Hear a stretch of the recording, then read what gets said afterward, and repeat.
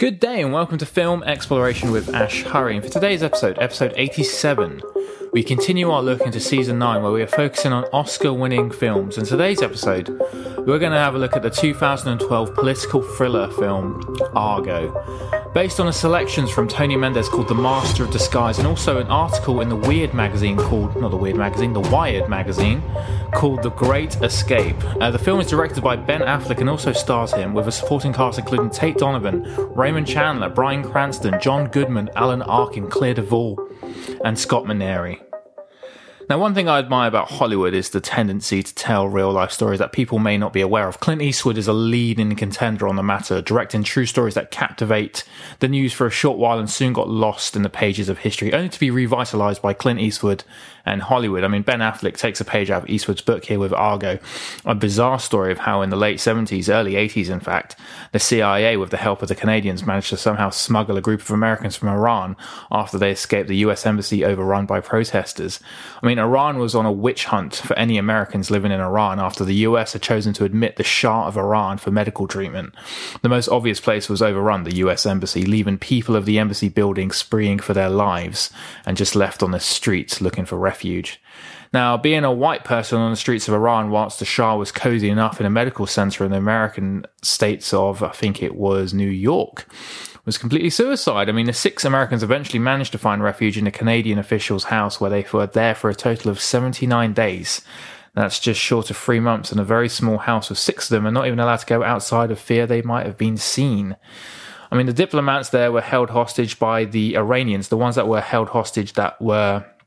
When the protesters basically stormed the US embassy, they actually got hold of a few diplomats and held them hostage, and that was for a total of 444 days. That's 1 year and a quarter.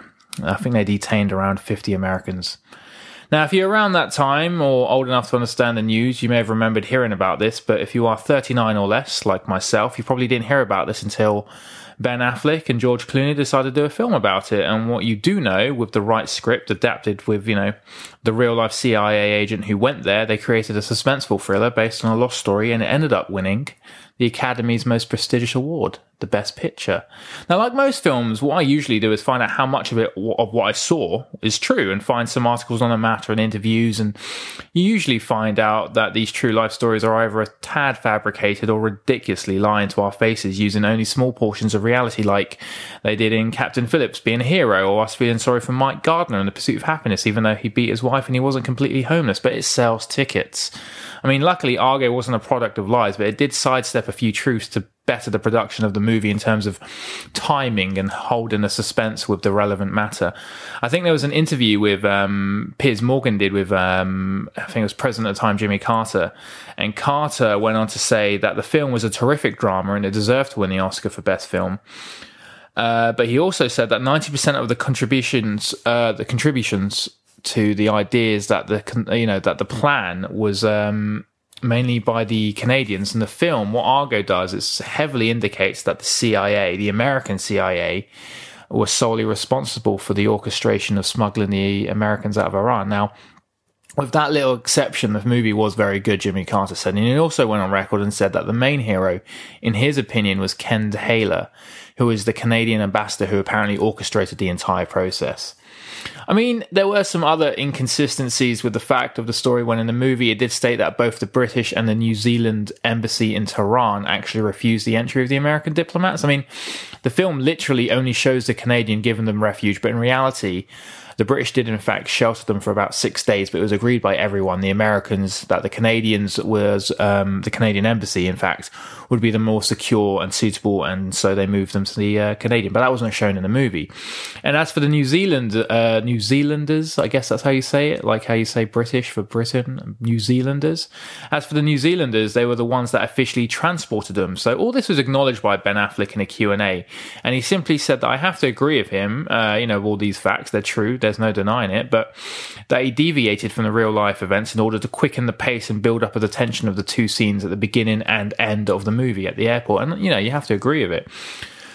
So for this film, I mean, we've got some pretty edge-of-your-seat moments. Like I said previously, the opening scene where the Americans are fleeing and the last scene where the Americans are also fleeing, but going through the airport this time, which makes it a rather good book ending. And the middle is the build-up to the escape and trying to find out, as they put it, the best bad idea they have by far.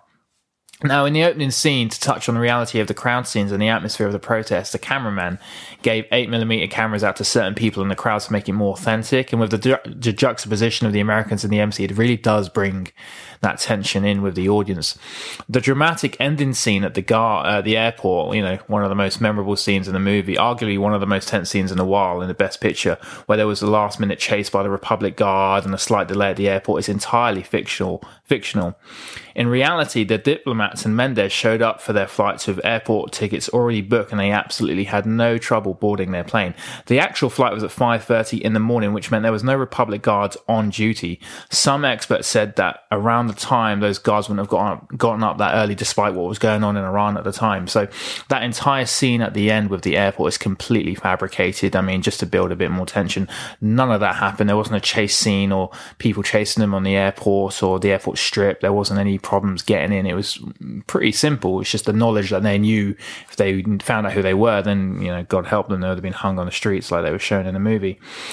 But and if you look closely at the end scene, and this is just a really nitpicky thing, the Iranian chief guard that questions Ben Affleck at the end, and all of them actually, is the same guard that is seen arresting a woman at the airport when Ben Affleck is shown entering Iran. So it's quite an interesting, and the camera actually stays with him for a while, so it's actually quite a little nod there. And one thing I was a little annoyed about for, two good reasons other than I just knew the timeline, and it was a small thing, was that the Hollywood sign is shown to be completely destroyed. And yes, it was destroyed in the early 70s, late 70s. It was left damaged, but the restoration was actually completed way before the events of this Iran situation happened, actually. So it was a bit pointless of it being there. But did you know it was in, I think it was 1978, they had a fundraising campaign to restore the sign where 9 prominent people gave about $28,000, which is the cost for one letter, by the way, for the restoration to go ahead. So obviously Hollywood has 9 letters, so they got like 9 people to pay $28 grand each to, contribute to the restoration of the Hollywood sign. I think Hugh Hefner was one of them and rock star Alice Cooper was another. I believe he specifically bought the third O in the Hollywood sign. Anyway, useless fact anyway. Now, with films, sometimes I usually go on about how this person was an MCU universe and so was this other person. IMDb loves talking about that, like I did with my previous podcast when I said that the 2 main stars of The Hurt Locker were both in the Marvel universe. Now, it's really, it's really boring to sort of talk about that now, because nowadays everyone's in an MCU universe and you can link kind of like anyone with anyone because they've been in the MCU universe. But in Argo, I won't be talking about the stars of the movie. In fact, I don't actually think any of the main characters have been in the MCU universe, which is actually becoming quite a rarity. I mean, yeah, okay, Ben Affleck played Daredevil, but that wasn't with Marvel Studios. But anyway, but in this film, there's a character cameo in this movie, and if you know your Marvel history, you would probably have gotten it right away, and that's the character of Jack Kirby, played by Michael Parks, who was briefly shown as the artist of the storyboards for the fake movie, and this is completely true, by the way. Now, Jack Kirby, if you happen to be a nerd, was a pioneer in the American comic book industry and co-creator of some of the comics books that came out at the same time, like Captain America, Iron Man, Incredible Hulk, and even the Avengers comic book, and also Silver Surfer, as he famously done. So there's a little Marvel connection in this movie, unlike no other. Another interesting reference in this movie, if you know your Hollywood history, is that scene with John Goodman and Alan Arkin and Ben Affleck where they're trying to make their fake movie look more plausible. And John Goodman, who plays Seagal, recalls that he made a movie with Rock Hudson one time, and he draws the conclusion that if you want to believe a lie, you have the media broadcast it for you. Now, if you understood his reference, it's actually quite a funny thing. But yeah, it's the most likely a reference because Rock Hudson was a closet homosexual for most of his life, and his agent Henry Williams actively fed the media in misinformation about Hudson's so-called girlfriends to mainstream media to sort of bring in this charade that he was actually straight. Now, when the media got a whiff of the fact that Rock Hudson was gay, Henry Wilson fed them a scandalous information about some less famous actors involved in some kind of scandal. And in that time, while they were sort of deviating away with some other stupid story, he arranged Rock Hudson to have a fake marriage with his secretary. And Rock Hudson said that if the media did say, if the media sort of outed him and said that Rock Hudson was gay, that they wouldn't believe him now because he's married. So his homosexuality was not widely known until after his death in 1985, as only a select few in his own inner circle found out about. But yeah, that's the reference that John Goodman was talking about. So this film, I mean, although it's based in Iran, they didn't film any of the scenes in Iran. A lot of people were unhappy about the casting of Ben Affleck, since he's a European American playing a Latino Hispanic real life person. Tony Mendez, the person he's playing, said he had no problem with Ben Affleck. I mean, he approved of his performance. He was absolutely fine with it. I mean, I bet he's fine with it. The movie won the Oscar.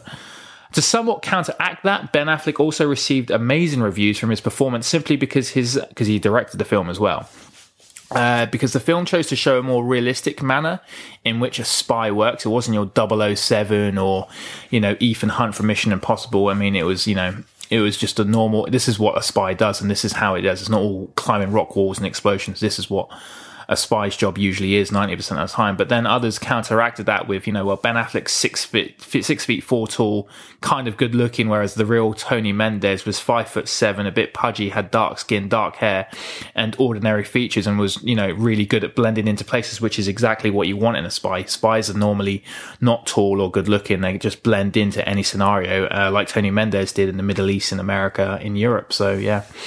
Someone like Ben Affleck, I mean, of course, stands out most notably at the scene at the bazaar, but you can't really please everyone now, can you? I mean, there's an old saying, if you please 10 people, you're going to upset 20. So there you go. So you can actually see the real Tony Mendez passing by Ben, and you probably won't see him because he's a spy, but yeah, blending in with the crowd. But you can actually see the real Tony Mendez passing by Ben Affleck with his family when he's dropped off at the airport. And some of Tony Mendez's family also have cameos as some of the passengers on the bus that goes to the airplane at the end of the movie. Now, I chose this film because it won the Oscar, so let's talk about the Oscars. So the film came out on top, winning Best Picture at the 85th Academy Awards, and what a year it was. I mean, it was a very mixed year, and what I mean by that is when a film usually wins Best Picture, it also takes home some of the other big awards too, like Best Director or maybe Best Actress or Best Actor. This wasn't the case for the 85th Academy Awards. It was a really mixed bag. Now, Argo only won 3 Oscars from the 7 it was nominated for. I say only 3 Oscars, still a massive achievement. But a lot of people were shocked that Ben Affleck wasn't even nominated for Best Actor or Best Director, considering the film won Best Picture. So that was a stupid and massive snub. I mean, there was a lot of politics of Oscars, honestly. I don't want to rant, but I'm about to. I mean, yeah, Ben Affleck bagged his second Oscar for Best Picture as producer, shared with George Clooney, who won his second Oscar as well. I mean, both actors played Batman as well, so a nice little link there. But yeah, when I say politics, I don't understand how a film that the Academy chose for Best Picture didn't even get a nomination for Best Director or Actor. I mean, Alan Arkin was the only person to get an acting award for the film. Not an acting award, an acting nomination. And he was just playing himself. He didn't even do anything extraordinary. He's a fine actor, and I love him to bits. He's good at what he does. But what did he do specifically to get a nomination? It's like when Laura Dern won Best Supporting Actress for Marriage Story. And of all the other actors, she was the worst one. And when I say worse, I mean, the others were just amazing. Adam Driver, Scarlett Johansson, Ray Liotta. I mean, how did she win? I mean, is it just because we like characters now? So likable characters win Oscars? It's not down to acting anymore? I mean, it's crazy. It's like how Brad Pitt won for Once Upon a Time in Hollywood. I mean, what did he do to become a great actor in that film? He didn't do any acting in that movie. It's just because he was a likable character, so let's give him the Oscar. It's completely backwards and it's completely political now, but yeah. Anyway, Alan Arkin, during campaigning, met Bryan Cranston, who were both in the film, who, to his surprise, didn't know he was in the film simply because they didn't have any scenes together. And they both knew each other from the press from Little Miss Sunshine, where the exact thing happened, both in the movie but shared no scenes together. Alan Arkin was actually the first actor to be cast in this movie. But yeah, I love Alan Arkin. I don't mean to disrespect him, but I just don't understand why he got an actor nomination for doing, I don't know what. He didn't do anything. But John Goodman, another actor that I love, he deserves a nomination. I mean, he deserves a lot of nominations. He shared scenes of Alan Arkin, and he has a nice record for himself. He appeared in 2 consecutive Oscar-winning films. The Artist the year prior, and then Argo, and in both films he portrays a Hollywood character, a producer in The Artist and a makeup artist in this movie. I mean, I feel bad at what I said about Laura Dern. I mean, I'm a diehard Jurassic Park fan, but it's all politics. I mean, she was Jew. I mean, her father's Bruce Dern. She's been in the business for a while. Let's give her an Oscar for this semi-okay film. That's the same. It's the reason why Brad Pitt won the Oscar. He's been in the business a while now. Let's recognize him. Here you go, Brad. Here's an Oscar for playing, yourself, a hippie kind of character who just is cool. And, that's all it is. There's no acting involved in it, really. But yeah, it's more political than recognition of work, honestly. Anyway, ran over. So yeah, Argo won 3 Oscars: Best Picture, Best Writing, and Best Achievement in Editing. But anyways, like I was saying, it was a mixed bag. Now, Best Director went to Ang Lee for Life of Pi, which I agreed with. No one thought that film could ever hit the screens. I mean, if you've read the book, it's flipping tiger and a zebra on a boat for most of it. I mean, good luck making that, but Ang Lee did. So yeah, rightfully so, he won Best Director. But Ben Affleck should have been at the very least nominated, but no, he did not. Daniel Day-Lewis won for Best Actor, his 3rd Oscar, record-breaking Oscar. No one else has done it. He did Lincoln. Abraham Lincoln, great performance. Jennifer Lawrence on Best Actress for Silver Linings Playbook, good film, love that movie. Christoph Waltz won Best Supporting Actor for Django Unchained. And Anne Hathaway for Best Supporting Actress for the role of Fantine in Les Mis. So Argo, Lincoln, Life of Pi, Les Mis, Django, and Silver Linings Playbook each individually won the top awards. That's what I mean by a mixed bag. Also, Argo was the first film in 7 years to win the Oscar for Best Picture without winning the Oscar or without getting a nomination for Best Director. Actually, no, that's not true. Let me rephrase that. Argo is the first film in 7 years to win the Oscar for Best Picture without winning the Oscar for Best Director. The last movie was Crash, which was a prize winner. So not only in the last 7 years did the Best Director win and get nominated, they won the Best Picture. Ben Affleck didn't even get nominated. Shocking. Now, for shocking, it was the first movie in 23 years to win Best Picture without the director being nominated for an Oscar. That was the last time. And that was back in 1989, the year I was born, for Driving Miss Daisy. And if you want to keep going with these facts, these ridiculous facts, it's the first Best Picture winner since 1932. That's 80 years to have won Best Picture and not to be nominated for Best Director or any of the leading acting categories. The last one was in 1932 when The Grand Hotel came out, which was only 3 years after the Oscars were even a thing. Absolute joke. Massive snub. But for me, I think Ben Affleck's a fantastic director. I mean, if you watch his other films, I think he's a better director than actor. I think Casey Affleck is the actor in the family. I mean, rightfully, he won for Manchester in the Sea for acting. But, Ben Affleck directing, he's a natural. I mean, this was his 3rd film he directed after Gone Baby Gone in the Town. And each of those films, there was a nomination for Best Supporting Actor or Actress. Amy Ryan for Gone Baby Gone, Jeremy Renner for The Town, and, of course, Alan Arkin for this movie. I mean, Argo became the first film he directed not to be set in his hometown Boston, for obvious reasons, and also the first film he did without having a writing part for the movie. He would later go on and direct the 4th film he's done. I think it's a film noir gangster film called Live by Night with his Argo co-star Chris Messner. It's a good film, actually. If you like the old Hollywood movies, it's one to reminisce over. But yeah, Argo, it was the last film that famous film critic Roger Ebert picked for Best Film of the Year before he died, sadly, in 2013. Now, he's the god of all film critics. May he rest in peace. Only film critic to win the Pulitzer, so he was kind of a big deal. So any film he recommends or says was great or says is crap, I mean, you got to live by his words. So there you go. But what this film did so well, and why I think Argo won Best Picture amongst the nominees like Life of Pi, Django, Silver Linings Playbook, Les Mis, and so on, was Ben Affleck's ability to storytell, and it was the clear inspiration he got from doing this, especially from the filmmakers of the 70s, and to merge this in different techniques in this movie, and for it to work so fluidly, and at the same time create the level of tension it does throughout the entire running time of the movie. I mean, there are a lot of clear inspirational love letter remarks to the style of Scorsese in this film, even John Carpenter, even Matt Reeves' Let Me In. I mean, you can see it from a mile off, and if you know your film history, you can tell Ben Affleck is sort of giving a homage to that by directing Argo.